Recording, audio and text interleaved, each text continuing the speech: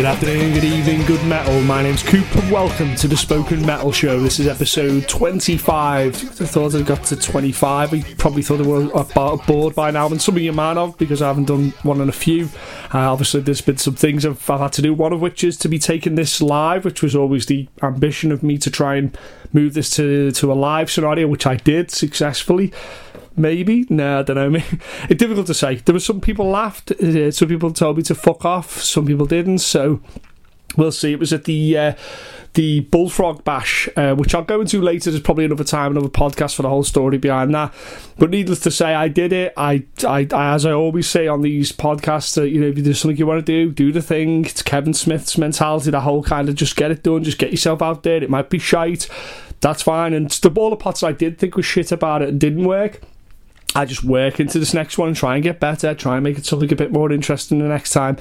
But it was an interesting experience, and so much that I've continued to be booking myself into doing shows, which, speaking of, is I have one coming up on August the 10th. That's this upcoming Friday, August the 10th. I'm at EBGB's in Liverpool, supporting several bands, doing a live version of the Spoken Metal Show with this very special guest, JJ. JJ is was, because they've closed it now, was the resident DJ of the Crazy House. A man that, if you've had a night out in Liverpool with any kind of rock or metal leanings, was probably your soundtrack to you getting drunk in the place that was the Crazy House. We all have memories of there. So if you want to come along, I'm going to ask him a whole bunch of questions. We're going to talk about metal until they tell us to fuck off, so not very long.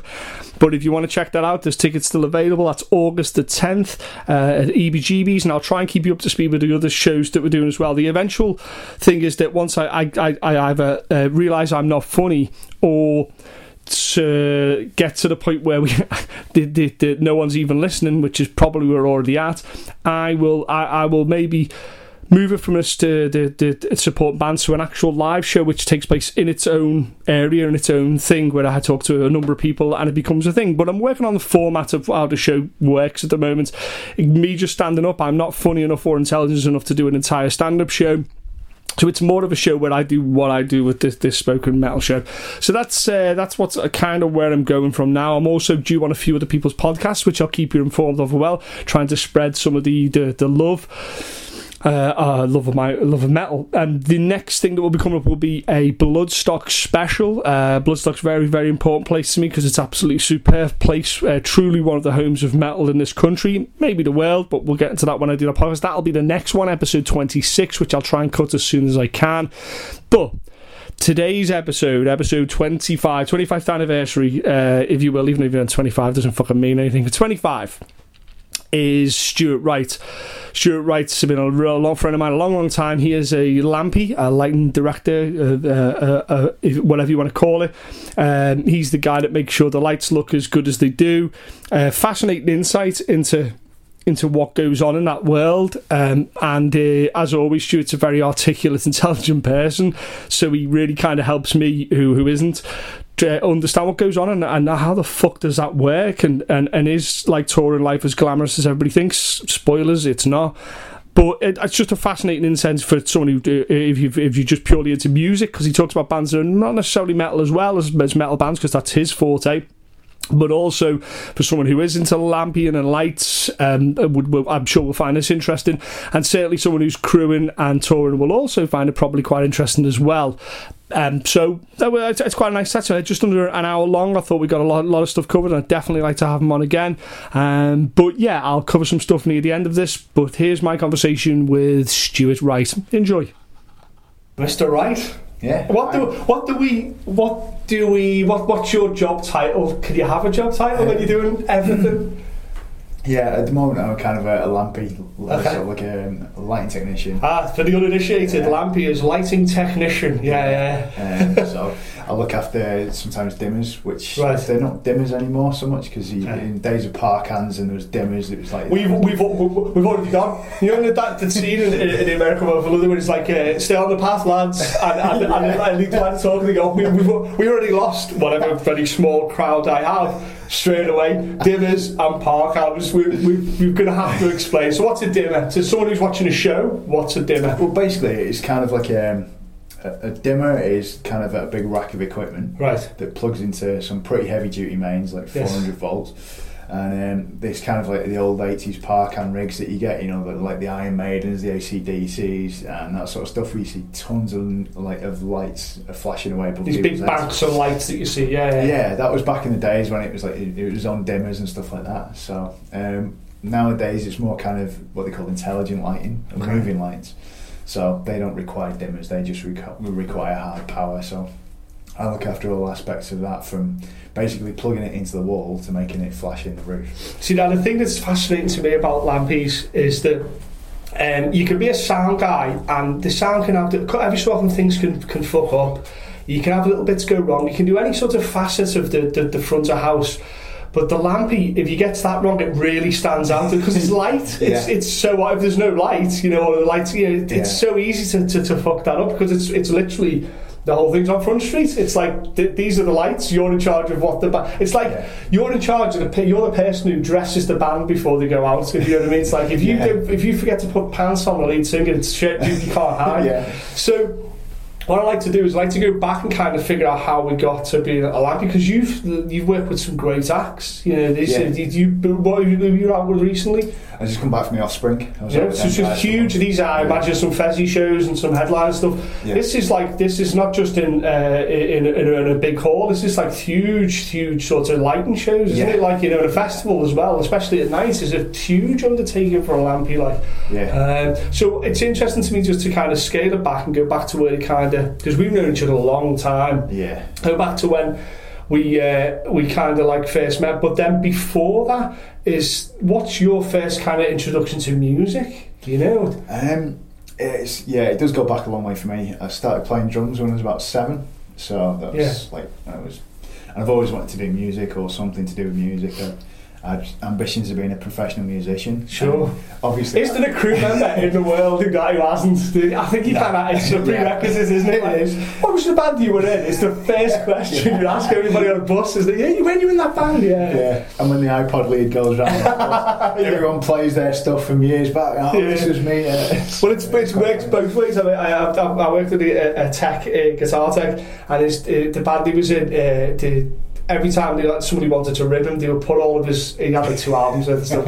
He was so embarrassed. Because like the 80s and stuff, he looked totally different. Yeah. So you, the first sort of steer into music, what would that have been then for you?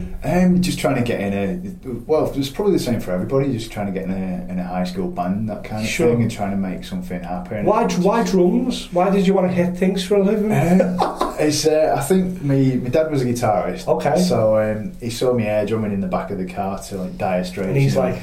Yeah, he might have an aptitude for that. He might be able to do it. And they started me off from a little sort of like really sort of toy drum kit almost. Yeah. And I beat the living shit out of it. It was fucking nice.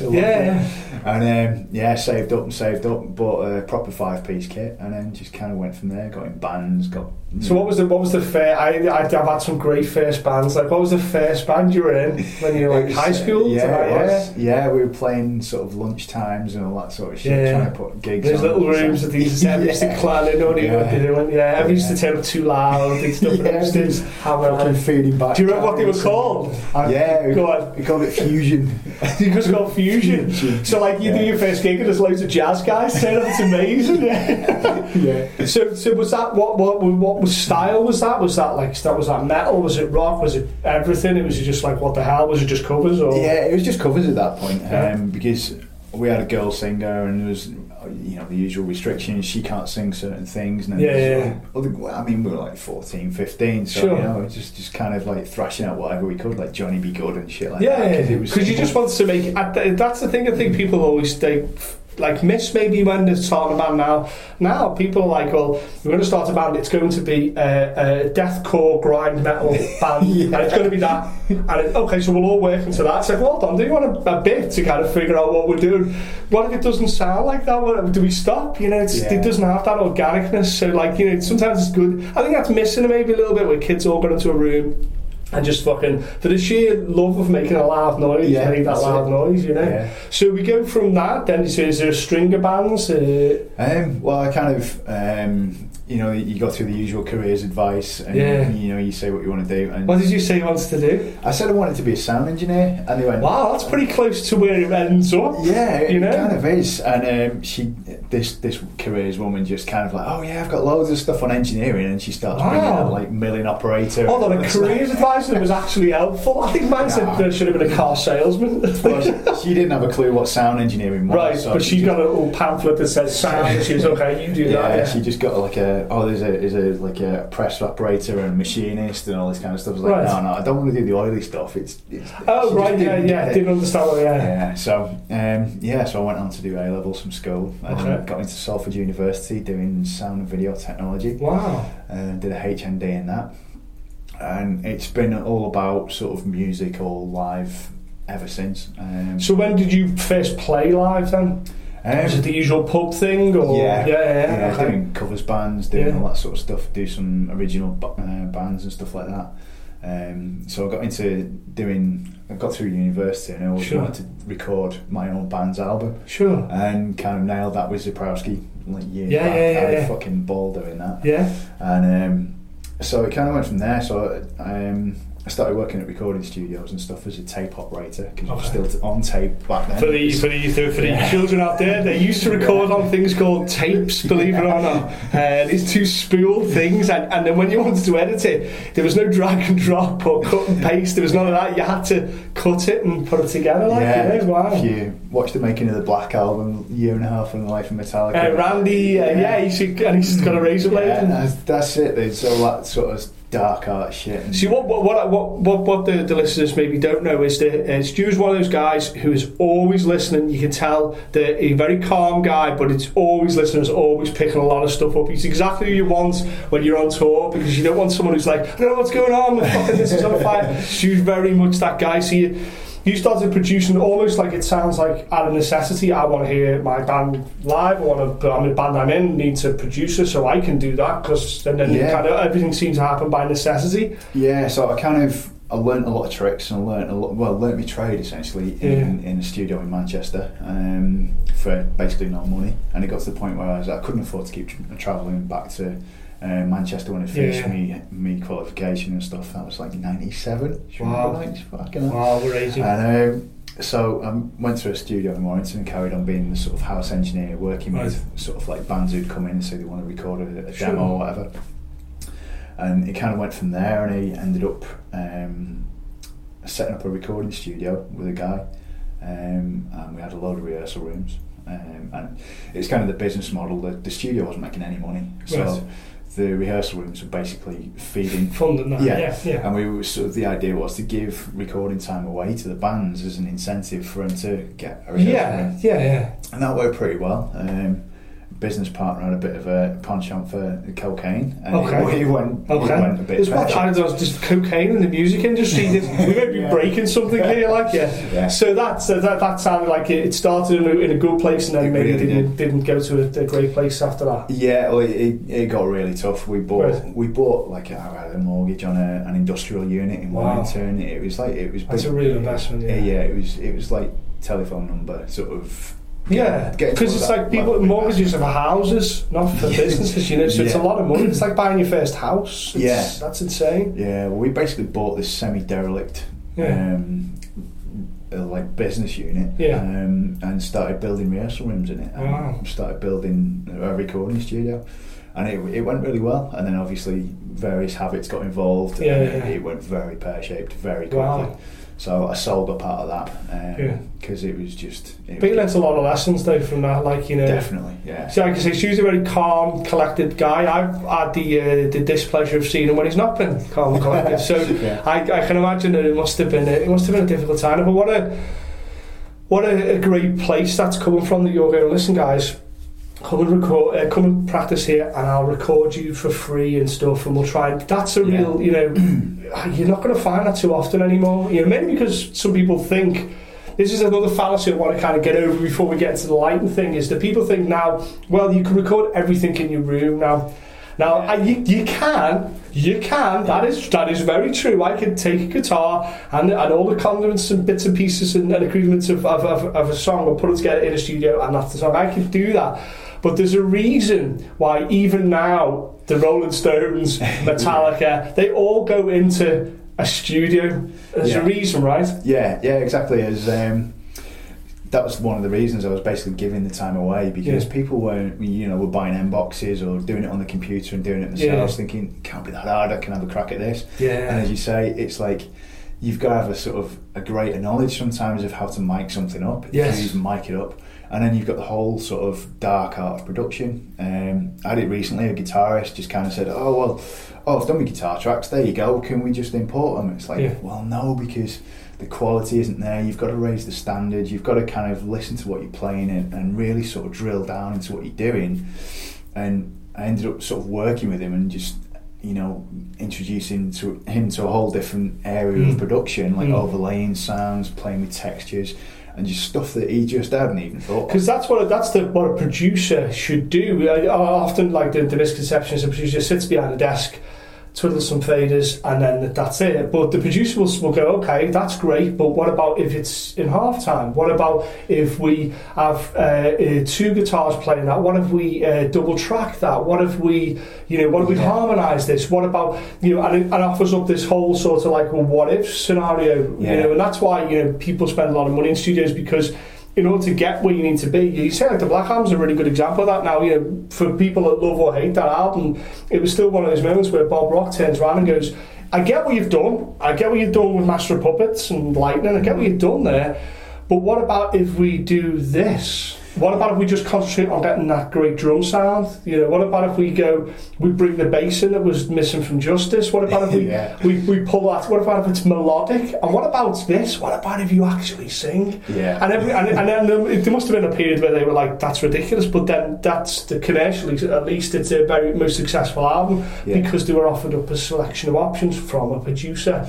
Yeah, that's it. I mean, because it's your music, you're very passionate about it, very attached to it. Yeah. And people kind of like don't always see the bigger picture, don't think outside the box, and it needs an external person to come in and say, as you say, what about doing this? What about overlaying that? What about, people who've written a song kind of get stuck in a rut with it, and it's all they hear. They just hear those parts, and it takes somebody to see the wider thing, and just say, well, try that there, because that'd fucking really kick ass, or do this there, and it just suddenly snowballs, and they suddenly get out of that rut and start going, fucking hell, there's a whole world here, and it opens up. Well, that's why a lot of the greatest producers out there ask a lot of money, because that's what they'll do. Sometimes you always hear about a band that's kind of a little bit washed up going in with a great producer, and suddenly the career's alive again, because he does that, where he's like, okay, listen, your playing's at this level, but we can go to this level. You think like, Bob Rock's an interesting example, because he did like Motley Crue, he did Dr. Feelgood,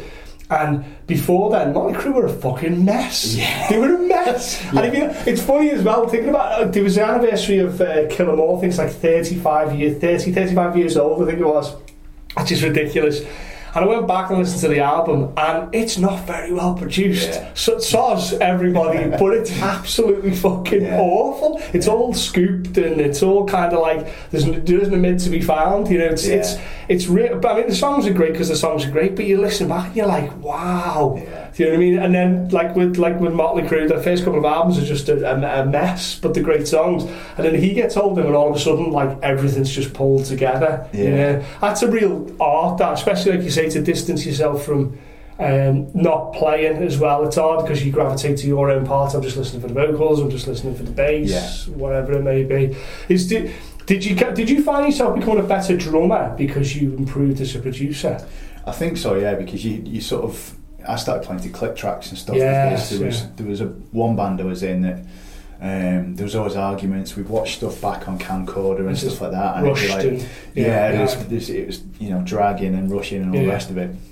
And I was like, right, okay, well, I'm going to start get my head into playing to click track, and it tightened up the band unbelievably, and it suddenly started making the band sound high level. It steps it up, and it's a skill that's definitely worth doing for any musician. Do you find like your people skills improved? Yeah, it's totally, it's all psychology. Yeah, because if someone goes in and they play this solo and to them they've been working on it in their house for months and it's brilliant, and you go, okay, what else you got? It's like you have to kind of... Yeah, you've got to dress it up. You've got to be polite to people. You can't just say, what the fuck were you thinking? Yeah.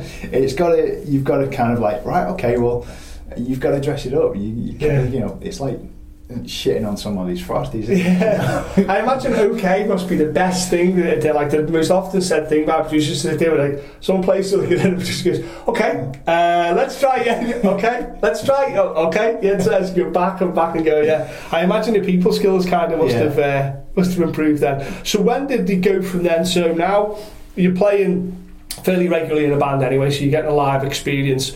Did you involve yourself just to set up the drums? I know the drums is probably the most complicated thing to set up, but did you kind of set up the drums and then speak to the sound guy? Did you have, did you kind of see it? Now you're playing like sort of better level gigs with a more fully functioning band. Did you find yourself going, okay, I'm listening for monitors now, or did you just concentrate on the drums? No, you do see the bigger thing, because it's kind of like it's like looking into the Matrix. Once you've seen it, you can't see it. You can't kind of ignore it. Because your ears have been switched on now. Yeah, so you're going, oh, well, that kicks, that's not right. And that's, and then you can start to hear the little intricacies in what's going on. And you can speak a language to like a monitor engineer. That's the secret, isn't it? You can hear the frequencies that you're used to in the studio, so you can listen to a wedge or a drum mix or a guitar mix on stage, and you can say, cut like 125 out of that, or 1K25, and he'll go, oh right, and all of a sudden he'll go, what?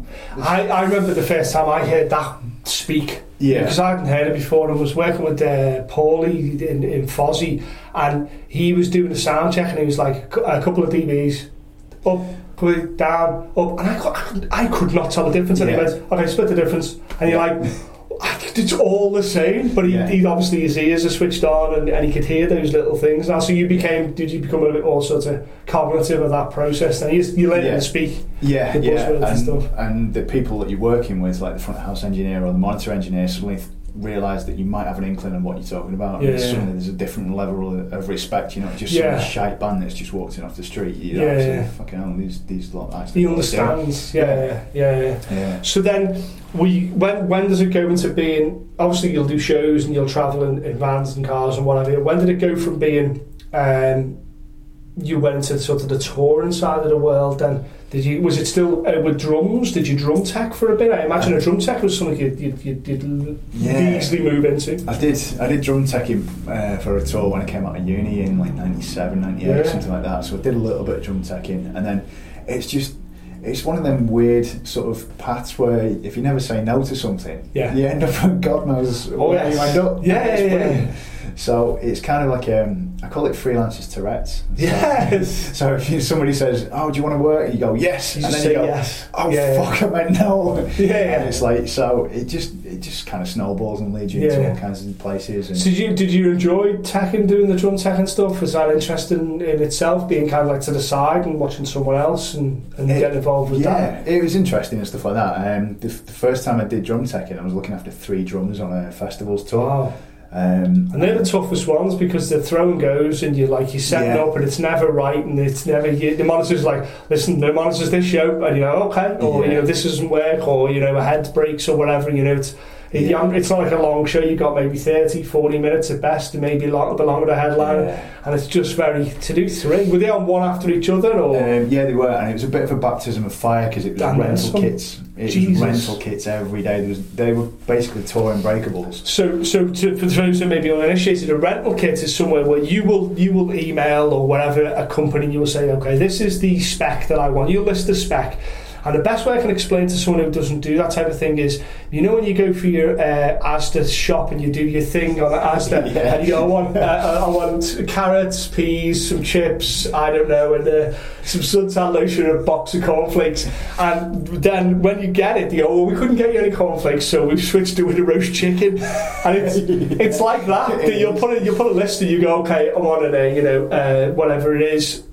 And then when you get there, it's never It's never exactly that, is it? No, and it's like it was trying to find a rental kit each day. I was turning up to a different festival. I was like, right, where's the gear that we're using today, and what state is it in, and what do we need to fix? There's that a period of assessment, because backstage is just a mountain of black cases and flight cases, and you've got to find the one that's spray painted with the company that you've used or whatever it may be.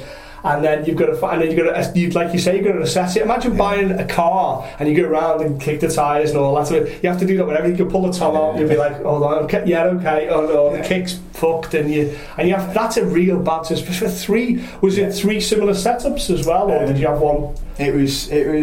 They were metal drummers. It was. It was Therian, In Flames, and Dimmu Borgir. Okay. So it's all metal guys. Sure. It was, double bass drum kits. Yes. Really complex cymbal setups. Each of the three drummers had complex cymbal setups on both sides of the kit. I had to remember all that. Wow. And make sure it was roughly right. With three separate drum mats and stuff, and the whole thing. Yeah, nothing was spiked out. It was just like spiking out. I was because every so often I think that everybody knows some of these things, but something that's spiked out is, so you'll have like a mat, and you'll have that coloured gaffer tape. It'll be like, orange, whatever it is, and you'll kind of mark where these positions are. And the best way I can explain it to someone who hasn't maybe done that before, I had speaking to a friend who's a drum tech on a couple of podcasts ago, Alex, and every drum kit's completely personal. A guitar, you can hand around the room and people can pretty much make a song out of it and play notes. But with a drum kit, everything's their choice. There's no real stock. Essentially the kick at the front mainly, but that's not even always the case. That's true. And every single one has their own identity. Now I've seen In Flames' I've seen their kit. That's an insane setup. That was way back. That was like late 90s. So that was, is it Anders? I can't remember. Yeah. But they were really nice guys, lovely. And is that like, so then were they on 3 in a row then? Or did you get a break? Or I think I got a little break. I can't remember. But that's a tough old show. That as a first gig drum teching, that's pretty tough. Insane. How much did you fuck up? How much did you get up? Because I messed up a ton of stuff. Yeah. And it's just a case of covering it, just going, okay, well, that's not going to work, especially flying and doing festival shows. Yeah. People that don't understand it. Once you do a show, say you do a 30-day show, 30 dates, you can you get it to like a machine. Day sort of 3 or 4, everybody pretty knows what, and then you're just dealing with environmental issues in so much as it's raining, so the roof's leaking, or the stage is only this big. But basically, the setup's there. With a festival, gloves are off, aren't you? You're not joking. It's a baptism of fire. Yeah. So, did you kind of then see kind of the world of touring? And was it bus, or were day rooms, or what was the? It was on that one. It was bus. Okay. Yeah. So you're on a bus as well. Was that your first kind of experience of getting on a bus and a tour bus, and that whole weird lifestyle, submarine lifestyle that is? The whole etiquette of that was. Yeah. So I'm thinking now that some of the stuff you learned being nice to people in the studio, and some of the things you learned about getting where you need to be and dealing with those type of people paid off when you got on the bus, because you're like, I'm not going to be that guy, do you know what I mean? It's going to piss everybody off. I don't have a cocaine habit. I'm not a dick. I'm going to try and avoid. Was that a conscious thing when you got on that bus? You thought, I've got to be professional here. I've got to kind of, I'm working with 3 at the time. Even now, they're 3 extremely well-known bands, and I can't fuck up. Did you think that, or did you just go, okay, I'm just going to do this and hold on for dear life? Yeah, I mean, you've got that in your mind, but if you make it the only thing you think about, you're going to fuck up. You've got to relax somewhat. Yeah, because you can't do several day shows and be like, what are we doing? People are just throwing off the bus, Yeah, it'd explode. Yeah. Did you find, was it eye-opening then, working with the crew? Because there'll be a drum tech, was there, I assume, bass guitar techs? There was 2 other guys with me looking after the back line. Yeah, sure. And then was there a sound guy? Do you have a monitor guy as well? Yeah, I can't remember if they were touring a monitor guy. I think they had a lighting guy at the time, what they call an LD. So he's the guy that kind of turns up and uses whatever was there. So did you find yourself talking to them and learning from them then, even quietly or from afar, just watching how they did things, going, okay, so that's how you do it? Did you find yourself doing that a lot? Yeah, you learn sort of I mean, people with strong personalities don't tend to last very long on tour, as you well know. It's like I was always told that you can be as long as you've got you're a great character to work with, a great personality, like a comfortable person to work with. You can almost be just okay and get by. Yeah. But you can't be a complete twat, even if you're amazing. Even if you're the best whatever guy. If you're a dick on that bus, because you're on stage for 40 minutes, an hour at best. And then you got the whole of the time, and you go to eat with people. You know, sometimes you're in the same shower blocks, and so you go on your days off with people. If you can't get on with that person on that bus, it's just not going to work. It doesn't matter how good you are. Yeah, that's it. It is about. I mean, there's tours that I've been on that I'm still in touch with people that I worked with years back, and it's a lovely like kind of family vibe and everything. It's mates for life. And, it's because I think it's like conflict. You're thrust into these very difficult situations under an incredible amount of stress, where you either fold or you succeed. You know, it's like and you're basically looking at the guy next to you, and he's looking at you, and if you don't get yourselves together, it's going to fall on its arse. That's an incredible thing to get through. It's something that kind of struck on once. I was actually sat on a bus, and we were ready to do a ferry crossing, and I'd literally joined the tour that day, and it was kind of like all of a sudden dawned on me. I was like, I'm basically on a bus with a whole bunch of guys that I hadn't met from this morning, and I'm going to be spending the next month with them. Working with them as well, not just kind of passing each other, working with each other. Passing each other, getting in and out of bunks. He's like, you see the worst of human nature. You see absolutely everything, because you're going to see, especially someone who's an artist. But let's take the crew to the side. But you got the artists themselves. They're not always that famous rock star, you know what I mean? They are on stage and when they're getting interviewed and meeting the fans and all that. But then you're sitting on a 4-hour ferry journey or something, and you can't get off the bus because you're not allowed to, or you don't want to pay the extortionate ferry prices.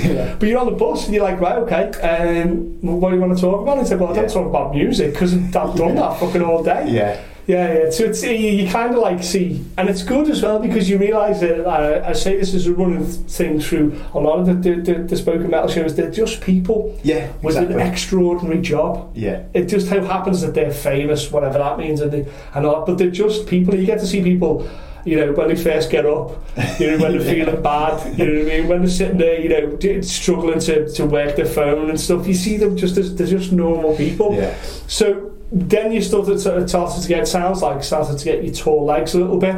And you start to go, okay, I know what's going on now. And if you're a good guy, people see that. That's it. It's when I sold out of the studio, I was like, fucking hell, what do we do now? It's like that studio had been my life for like however many years. I put every waking hour into it, clearing out rubbish out of this place and building stuff and dealing with bands and everything. It's like, what the fuck? What am I going to do now? And I went working for a PA rental company, doing some installation work for them. I did that for a year. Kind of enjoyed it because I was still sort of, in the sort of on the edges of within the world, certainly within that, but it kind of wasn't really floating my boat, and I was like, well, I'm going to go freelance with no idea what I was going to do.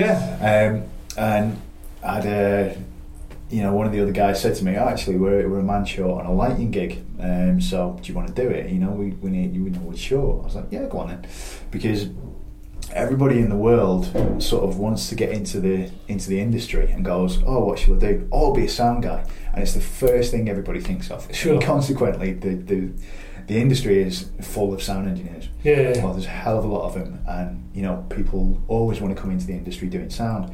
But there's a whole bigger picture, and it's like people are always short of lampies. People are always very short of media servers and video guys. Because that's becoming a big thing in the touring industry now. Every big scale production has got a video wall on it, and it's got there's VJs now. It's a huge part of it. It's massive. So I mean, I'd say to anyone who wants to get into the industry, research it a little bit more. Don't just say, oh, I want to be a sound guy, because there's so many different aspects to it now, and so many different avenues. There's also that side of it that people want to get into because they think it's something that it isn't.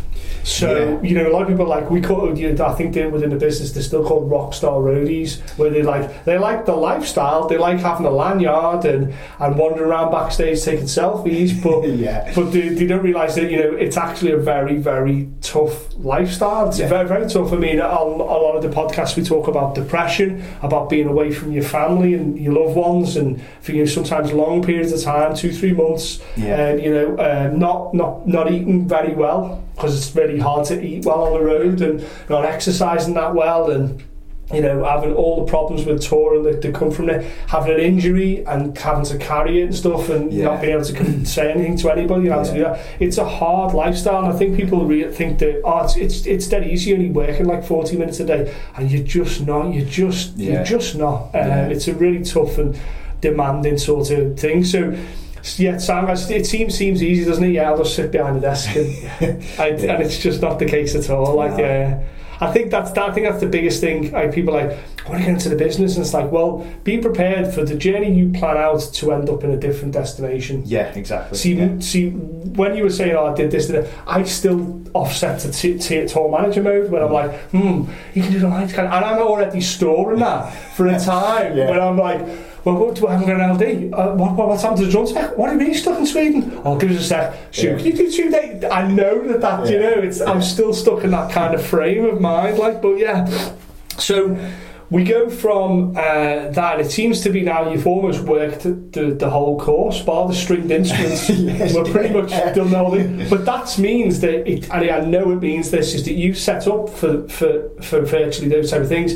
You understand another man's strife. So you understand the drum tech strife, you understand the sound guy's strife, and that means you can cut through, like you say, a lot of shit. You've seen The Matrix, you cut through a lot of shit, and you can go, okay, this is what we're doing. That must carry some weight. Yeah, I mean, you again, it's coming back to the family thing and being mates and living together on a, in a bus and stuff. Is like, if you see one of you, if you set your gig up and you're all good to go, if you see somebody else struggling, like either be sound or drum tech or whatever, I'll always jump in and help them out. And it's like, because you become that brotherhood. You help you. Well, that's it. And sadly, in this world now, it's very difficult for you to just be one thing. It's very difficult to just be like, okay, I'm a guitar tech and that's it. Yeah. Now you have to be, it's jack of all, because it's freelance. And even I've had the pleasure of knowing some of the greatest techs in this industry. Even they're going, I've just had a tour cancel. It's 2 months. Yeah. And that sounds, and the obvious answer would be, okay, we've had 2 month tour cancelled, and it was maybe arenas or whatever, and then I'll just get another one. Well done, it doesn't work like that. It's like, I've had to set this up. I started the tour book, last year for this, and it's like, and people think there's, you just jump from one job to the other, and that's not the case at all, is it? It's not, and again, it kind of comes back to the sort of, if you're an easygoing person and the rest of it, and it's networking as well, because a lot of these people that you're friends with on these tours, like you say, he might be so give him a shout, and it's all networking. It's all about the sort of the way you portray yourself to other people, and if you come across as a dick, you don't get any work. That's it. The first thing is they'll ask, is what's he like? And I don't mean is he good at his job. They'll be like, what's he like? He's a dickhead, like. And then so, okay, well, we'll go with the second guy down the totem pole. He might not be as good, but he's not a dick, and then you can do that. So I think it's that's one of the key things that everybody I've spoke to within the business has always been like, be the guy that says yes. If you don't know how to do something, figure it out. Help other people, and don't be a dick. And that seems so mad that we have to tell people that. Do you have to say to them, by the way, don't be a dickhead? Oh, right, okay, because I was going to be a dickhead. No, don't be a dickhead. And be helpful to people. So I'm going to be helpful to people. It's like, but I've seen it. I've seen it happen. So then you're doing your lampion and doing that type of thing. What was the first sort of show that you did where you were in control of the lights then, totally? I've done sort of house engineer at Manchester Academy and stuff like that, where you're just kind of like doing the support bands or something. Yeah. Most of the bands will bring their own LDs in and their own lighting operators because they know the songs and stuff like that. Yeah. And they've been hired by the band, and they kind of have worked with the band and want a certain look for the show and all the rest of it. I'm kind of more of the technician guy, who looks after the sort of nuts and bolts of making that stuff go into the air and making sure it's all working and making sure it's not freaking out and doing something wrong. And I'll support an LD who then looks after the desk and looks after the show. So I haven't really got the thing of, because being an LD, you network with bands and things like that. I don't really sort of do that so much. I'm more of I kind of work for rental companies. Right. And a rental company, I probably, are you free for these dates? And they'll send me out with like a whole load of stuff, and I'll have to set it up. I see. So, So you're kind of like the lad will fly in, he'll have his desk or whatever it'll be, and he'll okay, this is what I'm after. We have this wash, that type of thing. We do this effect, and he'll show you on a PC. I would assume he'll go, okay, this is what we're doing, and he'll send you a spec sheet, and then you okay, I understand what you want. Let's put this together, or we haven't got everything here. This is how we're going to do that. That seems like probably one of the most intense things to work with people that you can have, because it's like, someone's clearly got a vision, because they obviously have to show the band, this is what we're doing during this song, this is how we're doing this song, especially if they've got particularly arrangements that they want to go for, and then you've got to kind of help them make that happen. That's because it's not always going to happen, is it? No. So you're going to be like, well, you want that, but it's not going to really. I've got this instead. That seems pretty intense. Like, and it's like recently on the Offspring tour, we were massively restricted on truck space, so I had to condense everything to make it fit. I had to configure it in a certain way so that it actually fit on the truck. So there's all that sort of consideration. The logistics battle would just bend my mind. If you've got to put someone's idea in place and go, okay, well, you're going to need this. This is how much it's going to cost. This is the equipment we need. Then source said equipment, get it all together, and then make it cheap on a budget, so cut the wherever you need to cut it, and then fit it in the most condensed, smallest space. That's a logistical nightmare. So there's a big part of that the lighting companies will sort of undertake. And they'll offer, we haven't got this or we haven't got that. Sure. If we sub-rent it, it's going to cost this, all that sort of stuff. The lighting company will deal with it. Is everybody still excited by the prospect of touring when we're sitting there and saying about budget restrictions and sub-ordering and stuff, and people are like, fucking hell, I just want a pass and to take some selfies side of thing. This is why people are saying, like, I'm out on tour in next year, and they're like, what, your tour's booked for next year? Because that's how long it's going to take me to spec this out and get this where it needs to be. One of the biggest things my friend John does is a lampy, and he's the sort of tyres meeting the road where he does the lights, and I thought, because I was an idiot with lights, that he presses a button and away you go. But there's things like hitting the light with the beat of the music. And he's sitting there and he's playing it like a keyboard, if you will, but an actual piano, like he's playing it like that, and then timing it, and then it's a little bit longer tonight, so they're keeping it going, or the strobe keeps going for a little bit longer tonight, or do you want the house light, and it's not just like, plug it in, press a button and go, like, so you were working with the Offspring, and this is like huge shows. It just, the mind boggles where you start, where you even start. Like, what happens?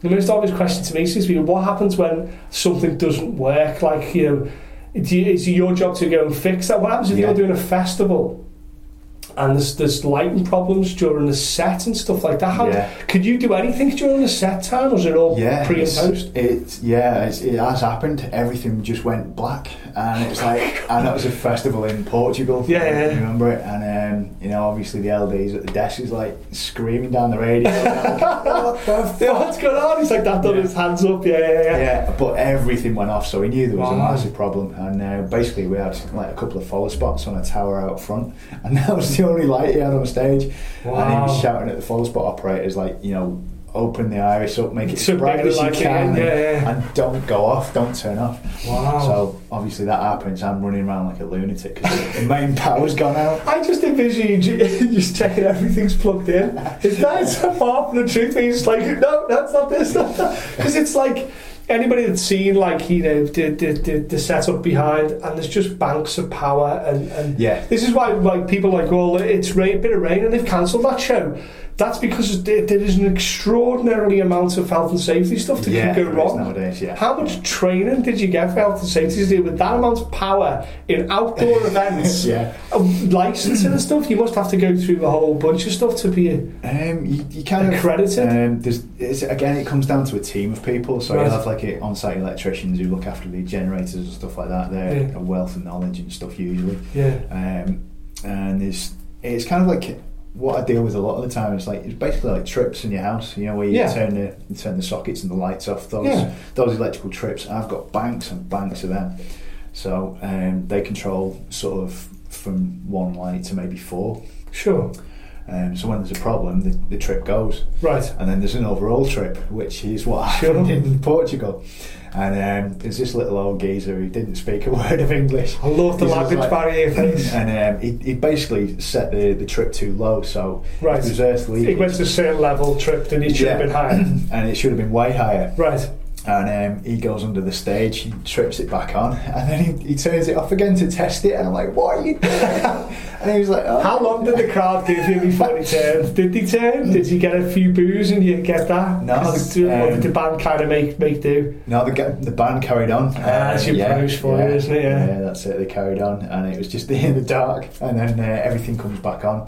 Yeah. And obviously you're waiting for sort of networks to restart and lamps to restart and all the rest of it, so things are coming back online, and it feels like an absolute lifetime, that couple of seconds when someone's shouting at you, but it's you deal with it, because this is the other thing they did. Like, you're going out overseas, so you go into a place where you've got to do all these things where we said you've got to get on with someone, explain complicated setups and complicated bits and pieces, and they sometimes don't even speak your language, and they want to. I'm sure they want to, and I'd love to be fluent in various languages, but there's sometimes that, like, you know, I don't know, just a lot of pointing, a lot of shouting, and you just kind of get to where you need to be. And I think it's probably the only business in the world that kind of really has that, where it's that madness that somehow it's like falling down a set of stairs and landing on your feet. It has to happen. It has to happen, doesn't it? So then, working with like someone like The Offspring, where it's massive, how much prep time was there for that?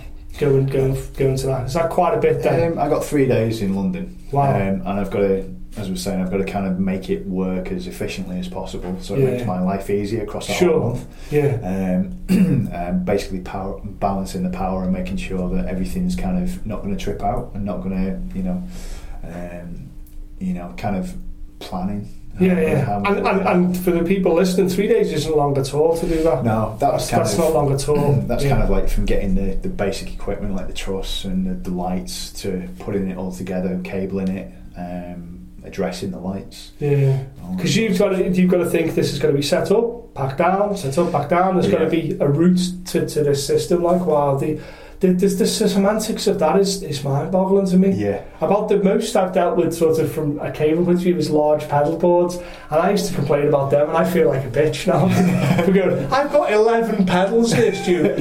What's your problem? How many lights have you got? I've got 11 pedals here, mate. Does that look happy? Yeah. It seems to probably one. Like, I mean, when it goes well though, as someone who isn't, someone who has never experienced it, when it goes well, that's a thing of beauty, right? Yeah, it's the reason for doing it. When you're part of a small cog in a big machine, and you know you've got however many thousand people out front in a festival, just absolutely loving what's going on. Yeah. And everything, you know, the video's working right, everything, all the lights look ace, and it's just being a part of that thing is just such a buzz, and that's why we do it.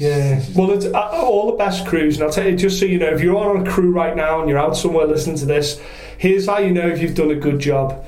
At the end of the tour, however long it is, the end of the tour, if you're not on that tour photograph, you're probably not going to be doing any more shows with that band, because there's always a tour photograph they'll do. It's normally in front of a bus or on a stage of a particularly big show, and they'll pull all the crew. There won't be no famous people there. It's not about the band, it's about the crew, and they'll get that tour photograph. That's how you know. That's kind of like your pass to say, I've been accepted into that. Was the feedback good from the Offspring shows? Yeah, it was great. The guys are back out. They're back out in the States now. They were, I think they're out with 311 and maybe another band, and they're doing a big American tour, so but kind of gutted I couldn't be with them, but it's you can't get too attached, can you, to artists? It's nice because you can say, hey, and you don't, when you work with especially like, you know, how famous the Offspring are and well known as, you do have that meeting, hey, how are you? You'll see them occasionally, they'll know who you are, you know, and I tell you what, you don't really, I mean, it's rare that you have any longer than sort of 10-20 minute conversations, but you learn to kind of get on with them, and it's a shame when you're like, oh, we've got to do the American tour and we're using our own American crew, and it all comes down to cost. It's not a personal thing. It doesn't matter if you're fucking amazing, you're still going to fly you over and visa you up, so it's still, you know, so you can't take it too personally. It's nice that you'd have, like, I'm sure the next time these bands come over to the UK, you're on that list, because you're that guy to work. So what's the next things that you've got planned now? What shows you got coming? Because you had one cancel. This is the reality of it. We just before we started talking, had a show cancelled, and that's the reality of it. It doesn't matter if you're good, bad, or different. Shows get cancelled for all kinds of reasons, but you're still freelance. There's still bills to pay. You know. So what sort of shows have you got planned that are coming up? Anything interesting? We're getting to that sort of weird time where it's just at the end of festival season and people are starting looking at booking tours and stuff. So September time is usually a bit of a sort of transition period from one to the other.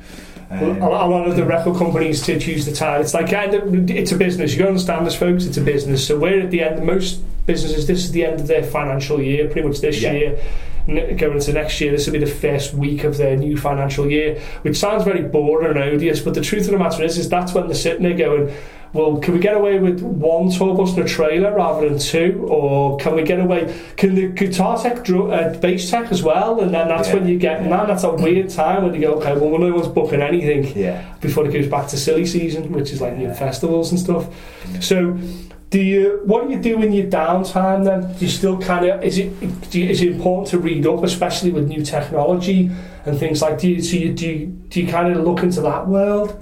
Yeah, you kind of have to. I mean, there's still an interest there, and you're still looking into doing all. Because you know, like guitar techs will go to NAMM and stuff, and because they want to know what's the latest wireless system or whatever. Because it seems to be especially for an LD, is that it's very much understanding the technology. And if someone comes along and goes, well, by the way, this is now replaced with this box, and you have to go, okay, I have to learn how to do that because it's going to save you money or it make it more efficient. So do you find yourself having to keep on the cutting edge of it? Because that can be quite hard, I imagine. You need to keep reading up and stuff like that. A lot of I mean, the old school, like we were first talking at the beginning, you know, like the old school of flashing park hands and all that sort of stuff, that was basically controlled on like what is essentially like a microphone cable. It's like a 5-pin, and it was on copper. But nowadays, with all the intelligent lights and all the rest of it, it's not possible to run all that amount of gear on copper anymore. So that now it's kind of like computer networking systems are coming in, and all this information is being run down Cat5 lines or fibre lines. In like it would be for a PC or something, and it's kind of like one computer switch talking to another computer switch and relaying the whole show's information down that system. And then spreading it out, and splits out back onto the 5 pins usually. Which sounds fantastic. Sounds fantastic. But I remember Steve Carpenter from the Deftones saying a story about how he had all the fractal stuff, and he pressed the wrong button and deleted all the patches like 20 minutes before the show, and you're like, I think that certainly for me, and it seems to be the case for LDs almost certainly, it's a high wire act.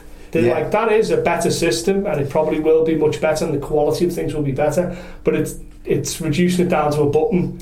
You know, that's... It also introduces a whole set of new problems and things, and things like IP address conflicts and really boring techie computery shit. There's one I got in. Do you still want to be involved in the touring business, guys? You still want to be that? Are you ready for IP conflicts? Are you ready for that? Because I had to think with the wireless stuff, first with wireless packs, and didn't realise that there's licenses for different countries and stuff. You get sent to prison and stuff, and massive fines for breaking out, because obviously the airwaves are conducted for like the emergency service and stuff, but you don't think about that when you're like, you go, I've got wireless backpack, I'll just put it on. IP complex, wow. That new technology brings a whole different level of problems, a whole new set of things that you have to consider. Did you have a mentor? Did you have someone who you were like kind of holding your hand at certain places? Go, look, this is, you know, an older guy maybe who's going, okay, watch out for this. Did you have that? Yeah, I mean, you kind of get that all the time. You're always working with people, and everybody that you work with has got to specialise in certain things, or have got an interest in certain things. You always glean knowledge from old people. I love the thing when you find someone older than you on tour, and the first thing, the way you gauge how good they are is who they've worked with. Yeah. Like, so if someone says, "Oh, I work with Pink Floyd," you immediately be like, "Well, that's it." As you pass the test, and so you find these people, especially these people who've got particularly good lights. You must be like, "Who is that?" "Oh, so and so just lights for whatever it may be." Yeah. You'd be like, "Oh, okay." Yeah, and you know that you can pick up something from them. Yeah. But what's interesting is, do you mentor others then? So as a younger guy coming up and going, "Okay, listen to you, I'm fucking this up. I don't know what I'm doing. Can you help me out?" Do you have that as well? Yeah, sure. I mean, that kind of happened earlier this year, and I always like sort of passing on tricks and skills that I've picked up onto other people. I think that works not necessarily with older people as well, because you might have been in the business for a long time, but you're still learning new tricks and stuff like that, and it's kind of it's a shared thing. It's not kind of like Poker Face, where it's like you play your cards close to your chest, you don't share information. It's absolutely completely opposite of that. Because it's all about, at the end of the day, the realization is simple: is that it's all about the show needs to be good. Yeah. Whatever that takes to get to that point is it, and we just get it. Because no one's paying a ticket to see you, no one's paying a ticket to see the crew. They're all paying a ticket to see the show, and if it doesn't work, it doesn't matter. It doesn't matter. It doesn't matter how nice you are, how he works with him or she works with her. It doesn't matter. It's all about the show. Yeah. So, just in kind of closing, we've done quite a while here, which was tough because I was like, I don't know nothing about lights, and certainly about light and direction. And it's fascinating. It's absolutely fascinating to me. I'm going to shut the fuck up about having 11 pedals to deal with. I'll tell you that. I'm going to get to the LD and go, fucking, this is what I've got 2 amps here. I've got two amplifiers, you see. So I'm definitely not going to mention that anymore. But one of the things I like to do at the end is talk about your favourite show that you attended, and I would imagine from a lighting point of view, or any point of view you care to do on it. But then the best show or your favourite show you've ever been part of. Yeah. So the best show you ever been to, maybe a bit life changing. Yeah, it's weird because I've been lucky enough to see a lot of the bands that I've idolised. Sure. I'm a massive grunge fan, and I got to see Alice in Chains and the Academy and stuff. Worked on their show. Big fan of Lamb of God, and I worked on a couple of their shows, took gear out to their shows and stuff, and it's like just being sat on the side of stage is one of them kind of realisation moments. Said earlier about being sat on the bus, and it's like suddenly you sat on the side of stage thinking, I've tried to play this guy's drum tracks. He's there. I can see him. He's right. It's kind of like it's real buzz. Sure. So Ben, best show that you've ran, that you've been on. That'd be quite hard. It's I'm not sure. I mean, as of scale, sort of large scale things. The Offspring's got to be pretty good though. That's got to be a pretty special thing. It's like, say you're a grunge guy, so that's 90s kind of metal as well, and that's the Offspring's kind of biggest part, and then you kind of doing the lights. That's going to be a pretty big one. I'll tell you what, one of the things I was going to ask about was our mutual friend Mark was telling me about when you were playing there. You got up and played as a band with the crew. So what was that? Because they're brilliant, those moments when they happen. That was the Offspring as well. There's Shane, the drum tech. He's such a cool guy, but he wasn't around, so we were ready to do sound check. Can anybody do drums? I'll do drums. There you go. And I was like, is Shane going to be cool with me playing this? Yeah, jump up, go for it. So I got up and started sound checking the kit. And then, we run through the bass, and then it's guitars and all the rest of it. We run through the whole lot. And then sound engineers, the front of house guy was like, right, just give us something. And we started jamming and stuff. And all of a sudden it was like, oh, this is pretty cool, actually. You actually just played a couple of songs. So it became sort of a thing every other day. We'd try and get a roadie jam in if time. And it became quite a big thing on the tours. Like, we'd be chatting on the bus the night before, right, what we're going to do tomorrow, do you know this, do you know that? And we're bouncing ideas around. You played some Misfits songs or something? We played the Ramones, and then we were lucky enough to see, we did a couple of shows, and we saw Queens of the Stone Age. Right. And you know, we were blown away by their show. You know, it was fantastic. Fantastic production, really good band. And I started the drum track for No One Knows, and the guys were like, what the fuck? I know that. Yes. Yeah, I know that. And it just kind of went from there and snowballed. Everybody was like, that was fucking brilliant. I love that. Like, I've had a few times where I've got up and had those roadie jams, like, because essentially you've got to test everything works, but in reality, as long as everything is line checked to a certain degree at a festival, you're pretty much laughing. But you have this moment where, like, you kind of maybe don't know each other. You don't know all the bands of each other. You don't certainly know how good or bad you are as a musician. And someone will play a riff, and you go, I know that, and you'll come in on it, or you'll play a riff, and I was going, oh, you're Judas Priest, I know Judas Priest. And you're like, oh, yeah, and it has all these things like, it's seen a lot of it. The stock and trade is normally Metallica. It's normally the stock and trade. Someone will play a Metallica riff, and everybody else will jump on it, and it's what you don't realise almost at the time is happening is everybody's bonding over the mutual love of that, because I've worked with people I didn't understand, like, language barriers, but the minute I played, like, you know, For Whom the Bell Tolls, and they're like, I know For Whom the Bell Tolls. I don't have to explain it to them, and you kind of generate this beautiful thing because you're just all there playing Ramones songs, because who doesn't know the Ramones, you know? So that's ace. It was a good buzz, that. But so there's lots of sort of skills coming useful from, you know. That's it. Just be the guy that says yes. Don't be a dick. You know, and put the work in. Like I said, I think the nicest epitaph I can give to this whole business is certainly yourself. Stu's a really hard working gentleman, and I don't want to make him blush here, but he's very hard working. What he does is incredibly challenging from a logistical point of view, but certainly from a setting up and kind of the plan that goes from it is incredible. So if you do see a show, if you go to the Offspring where they come back over, remember that he's sitting at the back there with a fucking billion switches crying because he doesn't know which switch has gone out. There'll be some guy talking to him in another language that he won't understand, and there'll be a lot of shouting, and he's doing it all for you, okay? He's doing it all for you, and some of it for a small paycheck maybe that he might get. Great stuff too. Thanks very much. So that was Stuart Wright there. It's quite an interesting conversation we had there. I thought there was a lot of repeated themes in previous podcasts, one of the biggest ones being just be the guy that says yes, and or the girl says yes, and be just as helpful as you possibly can be, and, you know, learn stuff. Don't be a dick, you know, just try and learn things and not make the same mistakes over and over again, and sometimes the original path that you think your life's going to take, it takes different sort of pathways, and it's a case of riding these waves as you see them, and kind of if you're not drowning in metaphors there, but just kind of just be ready for those changes to happen. You know, very real discussion about what it's like to be freelance there, you know, very real discussion about what it's like to be on tour.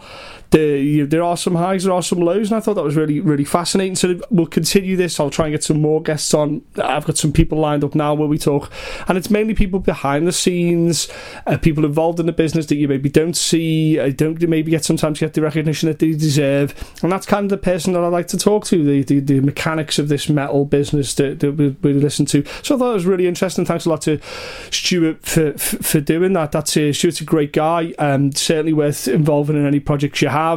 And a fantastic drummer as well. It's a really class act just all the way around. So thanks very much to Stuart Wright for that. I really, really appreciate that. So the final plug is for this Friday at the 10th of August at EBGB's, supporting some fantastic bands like Lost Sovereign.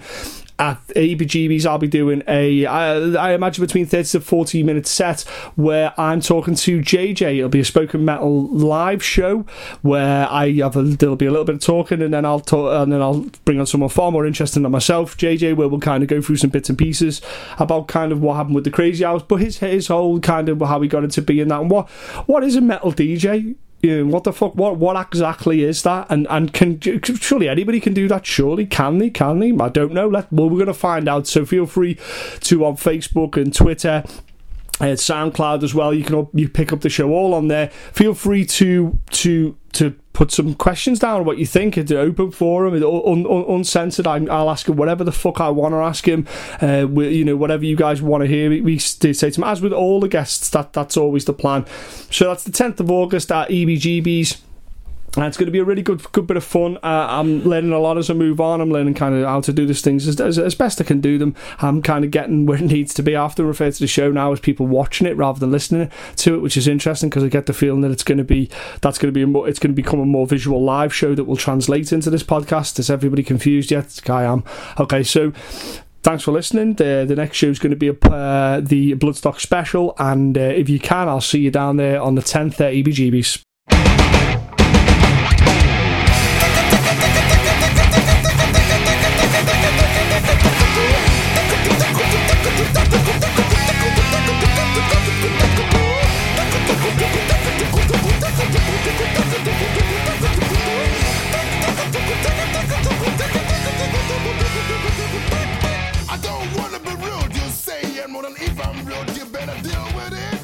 If you can't accept my conception, fuck